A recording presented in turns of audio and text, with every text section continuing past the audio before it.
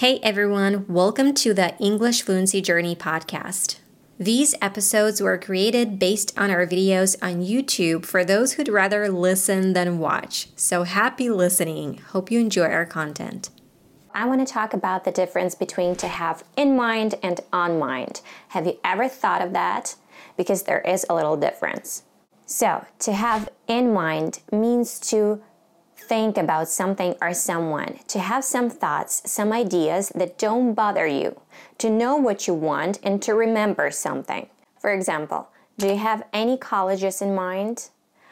Oh, I have that gorgeous red dress in mind for tonight.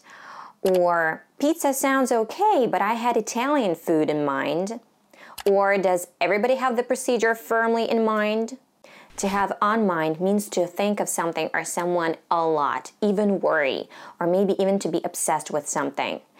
And perhaps you need to talk to someone, a friend or a specialist, for example, like to get it off your chest. So if someone looks concerned or anxious, you can ask them, what's on your mind? Like, what's bothering you?